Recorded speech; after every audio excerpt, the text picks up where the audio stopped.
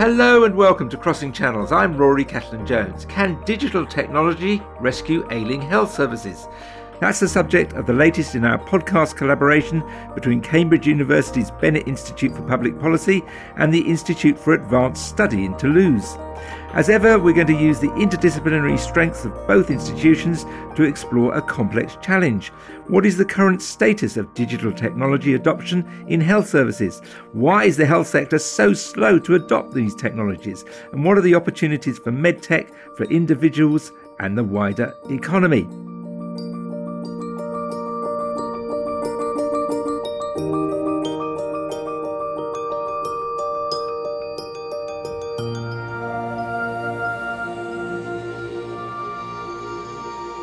To explore these issues today, we have Angelique Aquatella from the Toulouse School of Economics. Angie, start us off. What's your research all about? My research mostly focused on how insurance and reimbursement incentives drive provider behavior and innovation incentives.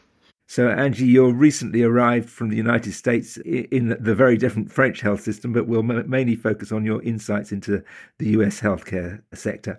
Shan Morgan is on the Advisory Council of the Bennett Institute and chair of the Royal Devon University Hospital NHS Foundation Trust. Shan, what's your work focus on? Well, Rory, I'm chair of a very large NHS trust in Devon, southwest England. We have an annual budget of just under $1 billion, about 16,000 staff, and we provide services for 615,000 people locally. As a non-executive, my focus is on trust performance and strategy. Excellent. And joining us from the Health Foundation, we have Jennifer Dixon. Jennifer, remind us of your main research interests. Yes, so I'm the chief of the Health Foundation, which is an independent charitable foundation. We do lots of analysis to improve health and care in the UK, and quite a bit of it focuses now on technology, but we also do quite a lot of work about innovation and spread, and also NHS reform and the future of the NHS. So some big issues we focus on. Some big issues, but we're going to focus on the technology issue. So let's start by looking at the current state of adoption of all the exciting digital technologies we've seen in the last decade or so. I have a feeling from my own experience that certainly in the UK, we've been slow to adopt many of these technologies. So let's start with Jennifer and Shan. Jennifer, you kick us off. What is the record so far in the UK for the NHS being go ahead in adopting everything from smartphone censoring to AI in healthcare? Yes, well, it's mixed, I think, is the fairest response. But I do think the background here is that the NHS has been undercapitalised in terms of investment. And I think that's one of the biggest issues, actually. I mean, if you look across the international sphere, OECD, we spend about 40% per head of the OECD average on capital investment, which is needed for digital infrastructure. So although in the UK, it has been recognised over many years that IT and data and digital are the future, we haven't invested enough in it. And I think it shows with mixed infrastructure around mixed skills, mixed ability, and amazing dependency still on paper. We're getting there, but actually there's still a long way to go, which we can get into. Shan, you're at the sharp end in that you're a non-executive director of a huge NHS trust. The cliche is, as Jennifer said, it's still awash with paper, the health service, and it's one of the last major users of fax machines. Are those cliches accurate? I agree with Jennifer overall. It's clear that digital maturity tends to depend on the priorities and resources available to individual trusts. And as Jennifer said, it requires a very significant investment and a lot of enthusiasm. The current target, for example, for NHS trusts to have electronic patient records, which is a really important underpinning piece of digital technology, isn't till March 2026. Our own trust has committed to that already, and it's committed to maximising the benefits of the electronic patient record system. That seems extraordinary. 2026 for something which most patients would think was something that was becoming common in the late 20th century. I agree. It's becoming more and more common, but as I said, it takes a big investment of time and funding. Patient safety and quality of care are always going to be top priorities for trusts, and our staff and clinicians in particular need to be properly engaged and confident about the benefits of IT for our trusts. And of course, we are under, as Jennifer acknowledged, enormous operational pressures, and that can really reduce the headspace for the kind of change and energy that's needed to take this forward. Angie, you're, as I said, recently arrived in Toulouse. The majority of your research up to now has been about the very different American health system. What do you observe about how innovation takes place across that system and what form it takes? I would argue that the main challenges to technology adoption, at least within the US system, involve physician willingness to adopt and how these new digital technologies can integrate into the provider workflow. I'm working on a project with Alice Chen at the University of Southern California, and we're trying to collaborate with the health system to try to get them to adopt new artificial intelligence technology to reduce physician time spent charting and documenting patient information. On the one side, providers seem somewhat reluctant because they think that even with the best machine learning technology, you need a provider to look at the entire history of care and the process of charting and documenting treatments and diagnosis for the patient. So there's sort of limited faith in to what extent AI can improve the efficiency of physician workflow. Then there's the side of reimbursement. Having uncertainty on whether an insurance company will or will not cover a new innovation absolutely affects the financial incentives of physicians to adopt or not adopt a particular technology. So some of the factors that facilitate new technology adoption are having a government insurer that guarantees, okay, if you actually find the cure for hepatitis, like Sovaldi, we'll actually cover that.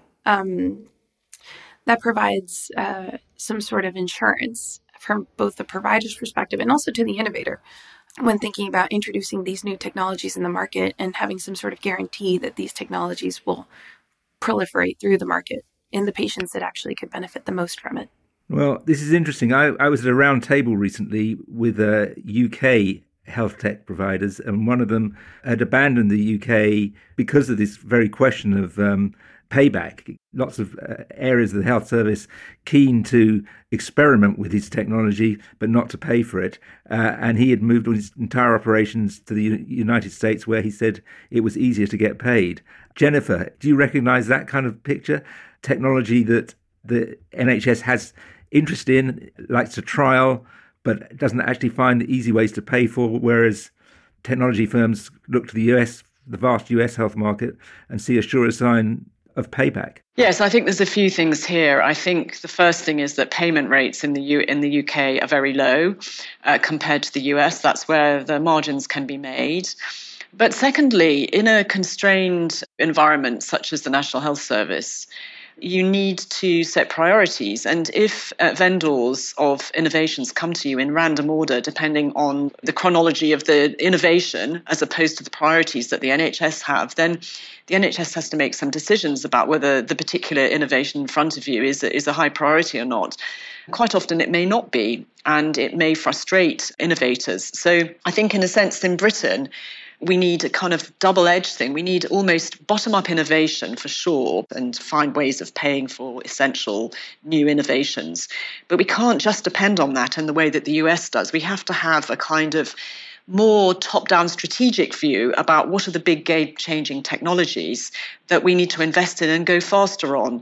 And they may need to be pushed more quicker than the commercial sector can deliver them. So there needs to be a top-down strategy as well as a bottom-up sort of innovation bubbling up. And in the US, it's far more a bottom-up innovation route because of the lack of constraint of funding, even in the Medicare and Medicaid public system in the US. So it's a very different environment. And our model in the UK is far more closer to the European models, where there are value for money considerations because we offer a universal service. Which all begs the question, what are the big innovations that should be rolling out in healthcare right now? I took a close look at the impact of the smartphone on various industries and found that healthcare was way behind just about every other industry in adoption of smartphone technology. Is that, for instance, remote monitoring, remote patient interaction? Is that an area? There are basic interactions like that you see in other industries, like the phone and the app. And the NHS app has actually been taken up quite considerably. If we just explain what the NHS app is for people who are not familiar. You can make an appointment with a GP, you can do repeat prescriptions, you can order a vaccination, and so on. And so there's a number of applications on the NHS app, but it really does help both providers, particularly GPs, and patients just cut through not having to phone the surgery, for example, and just getting your prescriptions to your door.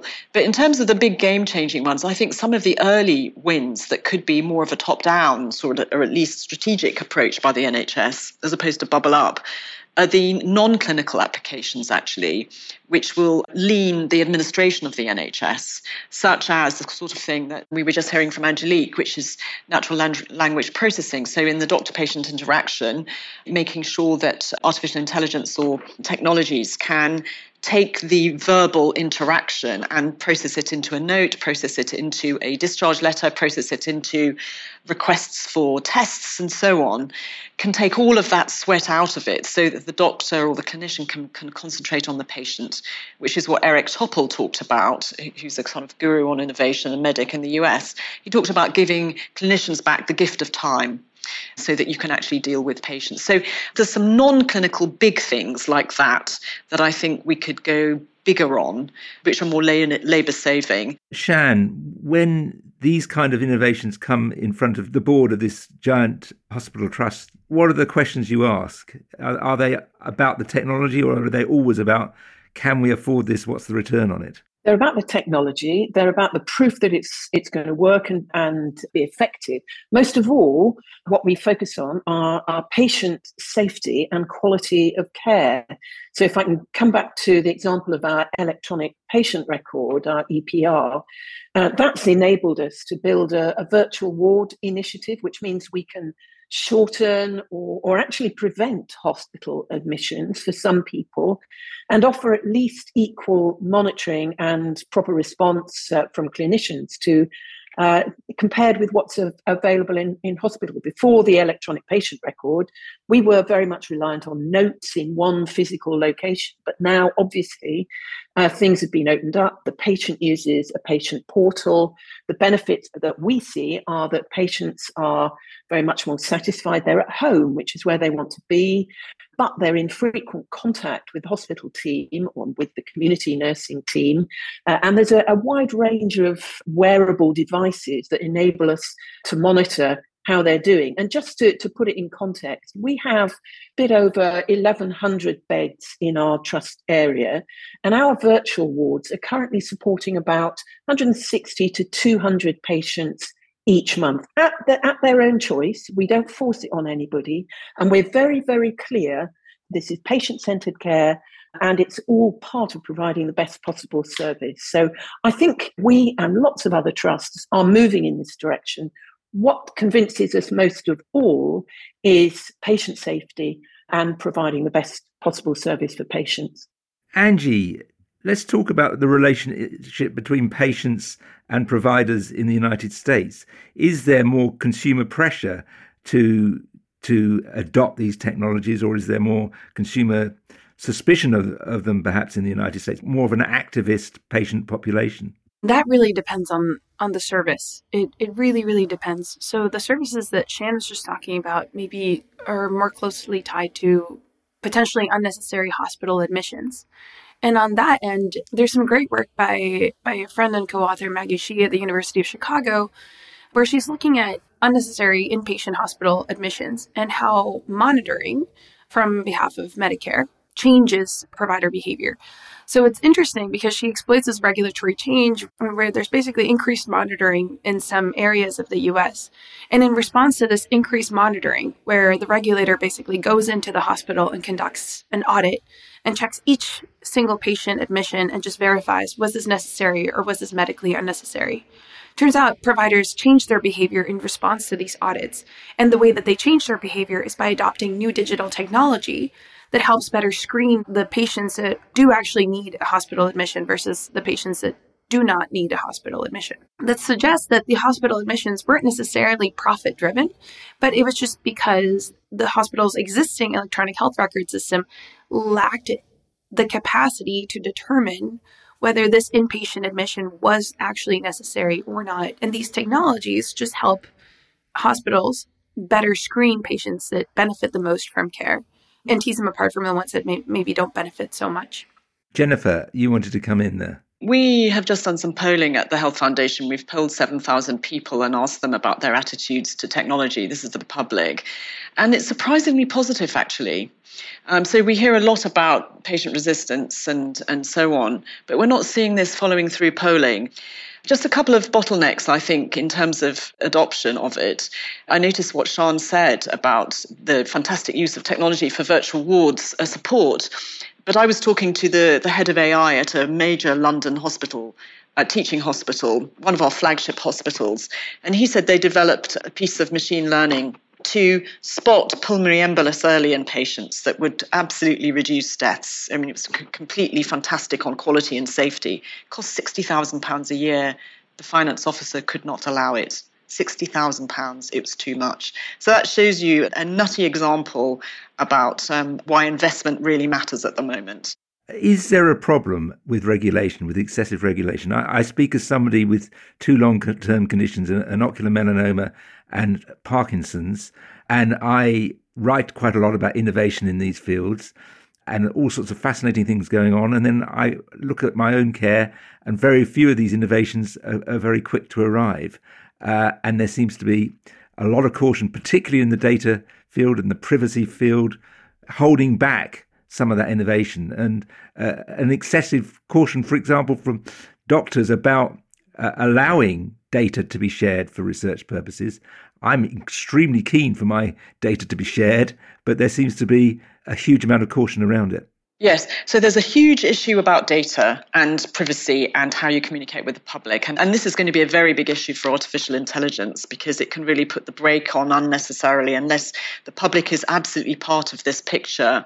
But there's also a separate issue, which is probably equally big, which is the ability of our regulators to be able to regulate very fast-moving field with masses of new technologies crowding on the agenda and our pipeline being quite small. So at the same time all these technologies are coming, we're having to find new ways of rapidly evaluating in ways that we haven't done before, which will allow a lot more regulation, a lot more assessment of these technologies as they come through. Sian, I get the sense that there was a sudden flowering of innovation during the pandemic because there needed to be. Certain things that were impossible in 2019 became very possible in 2020, and maybe we've gone back again now. What's your experience of the regulatory hurdles? I think you're right that COVID gave a real stimulus. So, for example, in our trust area, the Nightingale Hospital in Exeter came out of COVID. It was set up at that point using the electronic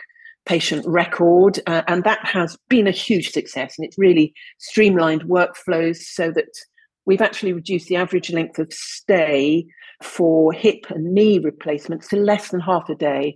And as you can imagine, there's huge patient satisfaction with that.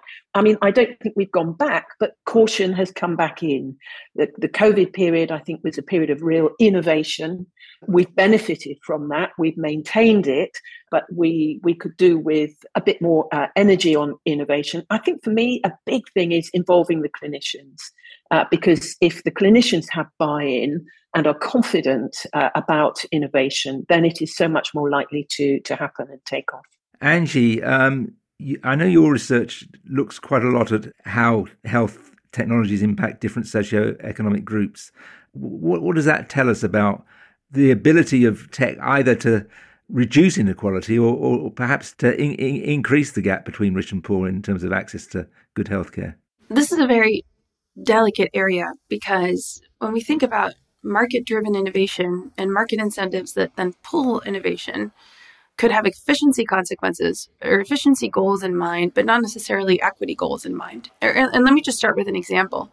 If we look at the schizophrenia population, schizophrenia tends to be a condition that affects individuals in the bottom of the income distribution with low socioeconomic status. There's also very limited incentives to innovate just because this population doesn't have the capacity to pay high prices for schizophrenia pharmaceutical agents.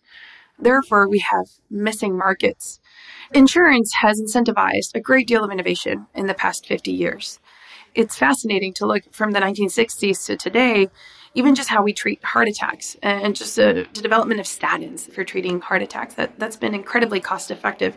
So if we look at gains in life expectancy just over the past 50 years, the top 1% of the income distribution in the US has gained on average 10.5 years more of life expectancy if you measure it at age 40. But if you look at the bottom 1% of the income distribution, they've only gained 1.5 years. So technological progress has led to improvements in overall health of the average person in the population. But these gains have not accrued evenly to the top and the bottom of the income distribution. That's where regulation can perhaps step in and try to introduce incentives to innovate in disease areas that affect really low-income population. And if we look more globally, the Gates Foundation does a whole lot of financing to incentivize innovation for malaria, where these low-income countries in and of themselves wouldn't have enough monetary capacity to create those market incentives we need to have innovation in these areas. So you need intervention of either charitable foundations or governments to see these new technologies come into existence. There's something else going on, isn't there, in that this area is being conquered, as it were, by Silicon Valley, small tech startups whose mantra is move fast and break things. That is a bit of a challenge to regulation. Yes, I mean, it's a challenge to regulation, but it's also a challenge to health systems that have public objectives, which may not match with commercial objectives. Just as Angelique just said, some things get left behind. So that's why there needs to be some kind of strategy. It's also important to make sure that the innovation agenda, the life science agenda, isn't totally skewed towards commercial objectives either, towards GDP growth, but it also supports the sustainability of the public model of our health system so we can afford universal care. Shan, I mean, obviously a lot of the innovation comes from very ambitious technology companies, and yet in the UK, certainly there's a lot of suspicion from a large part of the population about any private sector involvement in the health service. Is that a sort of difficult balancing act that you have to do? There's a lot of controversy, for instance, in the UK at the moment about the involvement of the US firm Palantir in health data. Are these issues which occupy you a lot? You're quite right. I think that there is a lot of nervousness about various different aspects of the technology agenda. And going back to what I think Angie was saying, in our trust area, we've got very high levels of health inequality, particularly in North Devon.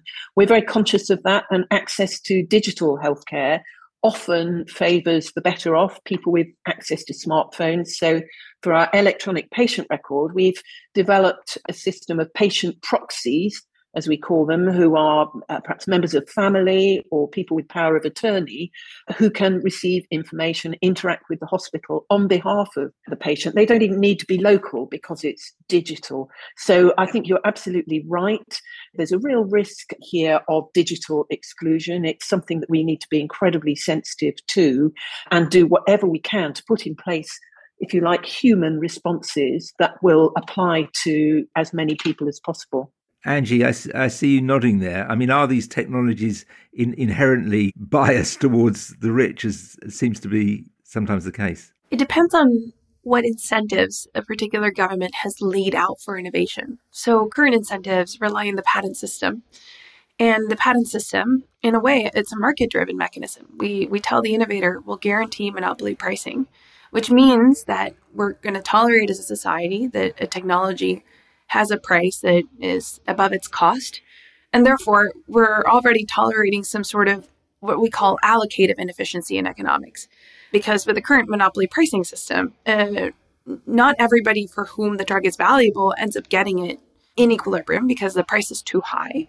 It's only those that have the highest willingness to pay that end up getting the drug in equilibrium, at least for the patent life of a drug or a technology. So that's a choice. That's regulatory choice. And of course, it means that individuals that have the highest willingness to pay for new technologies and innovation are the ones that end up getting it, absent insurance incentives. But that's where insurance really comes in, because insurance can provide access to individuals that wouldn't necessarily be willing to pay for the technology, but nonetheless value it from a health perspective. And insurance incentives unequivocally interact with innovation incentives. Governments have other regulatory tools at hand to incentivize innovation for individuals who get affected by diseases. There's nothing that impedes the US government from saying, hey, if you develop a pharmaceutical agent for schizophrenia, we're going to give you, $1 billion. But existing incentives really rely on market mechanism, and that also means that individuals who have the highest willingness to pay, and therefore are the richest individuals, end up getting access to new technologies. Isn't the problem everywhere, and this is for all of you, that the incentives right now are all about very short-term crises? There's probably a rare health system around the world that isn't in some sort of crisis at the moment. Obviously, we in the UK feel that our crisis is particularly severe, record waiting lists, and so an awful lot of focus on the short term and not maybe on the long-term benefits of these innovations. Jennifer?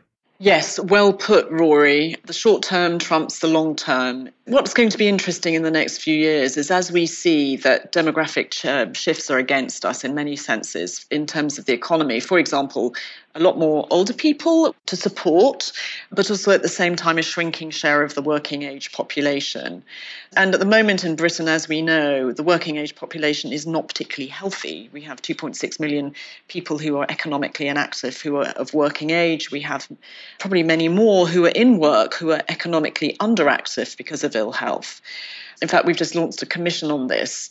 And what this means is that if you really want to have prosperity for your country in the longer term, you have to think of health as an asset, a capital asset, a bit like you do with other things. And therefore, you can't just think of it from year to year. You have to plan for the long term, which means proper investment in the healthcare system, in the social care system, but also in some of the upstream wider determinants of health as well that are making people ill earlier before their time. We have to think of it now as an asset, just as we've had to do with green and sustainability, to now think of this and maybe even think of new mechanisms to report on health and care, which in a sense are bipartisan and are accountable to Parliament rather than a Secretary of State or any particular government.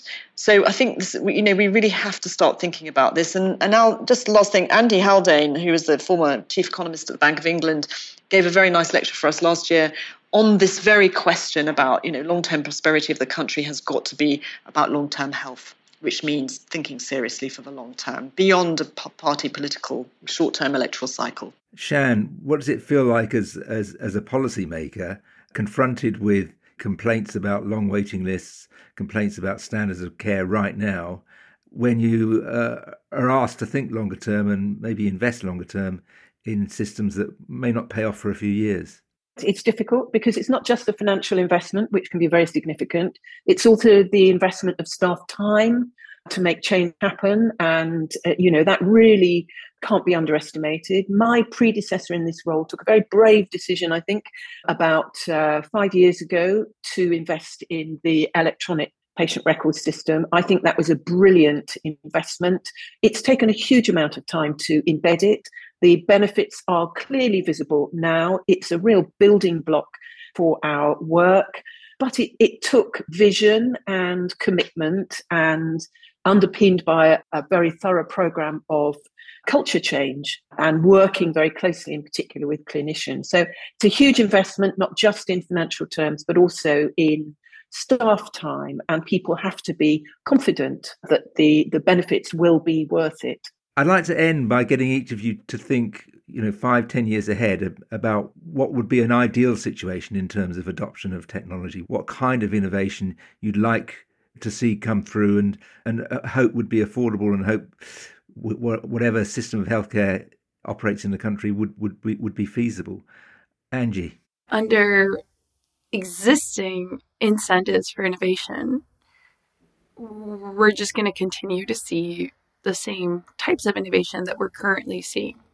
Now, this dynamic issue that you've raised in the sense of thinking about long-term health of the population and long-term sustainability of a particular innovation, I think that's crucial if we're going to think about new types of regulation that then lead to that long-term health of the population or that long-term financial sustainability.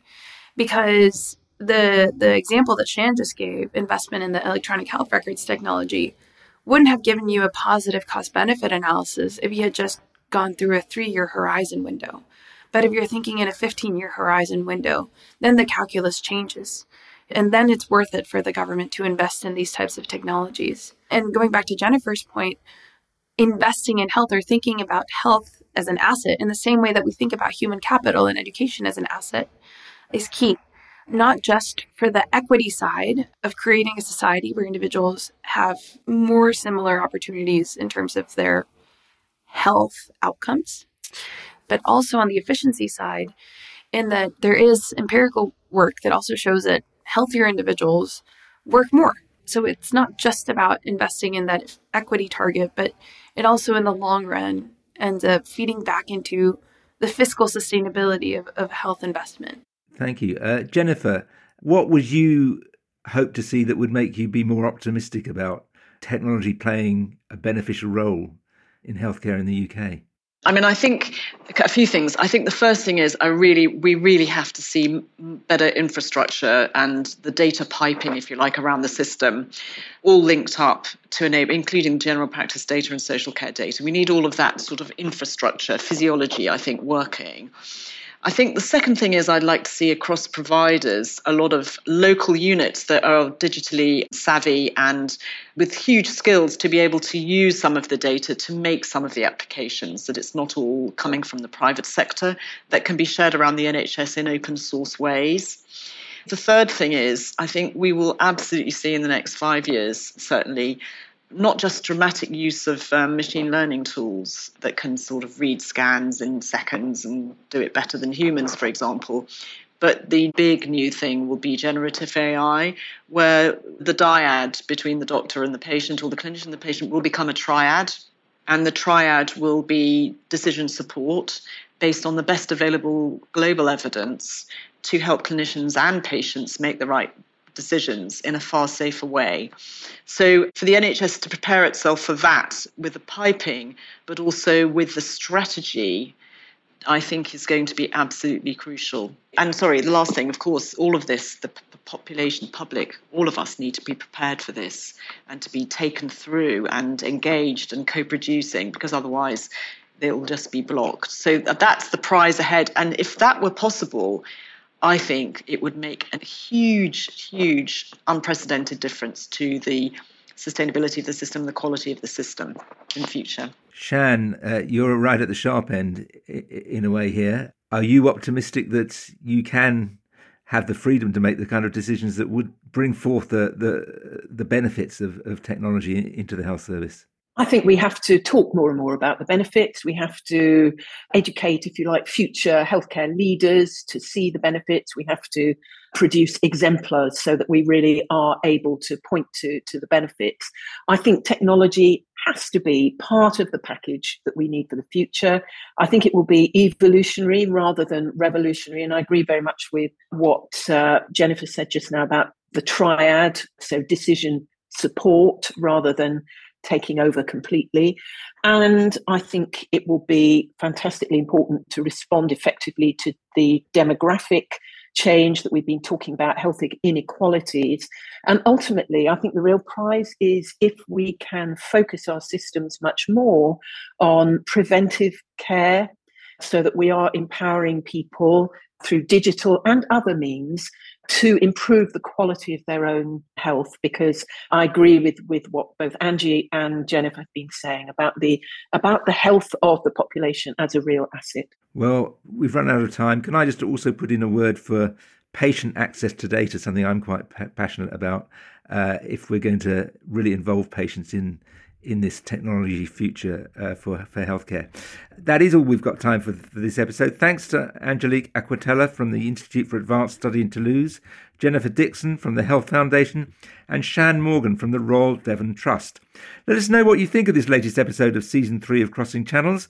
You can contact us via Twitter, as I still insist on calling it. The Bennett Institute is @BennettInst. The Institute for Advanced Study in Toulouse is IAS Toulouse, and I am Ruskin147.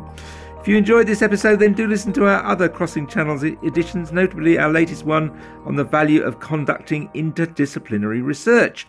And please join us next month for the next edition, where we'll be looking at universal basic infrastructure.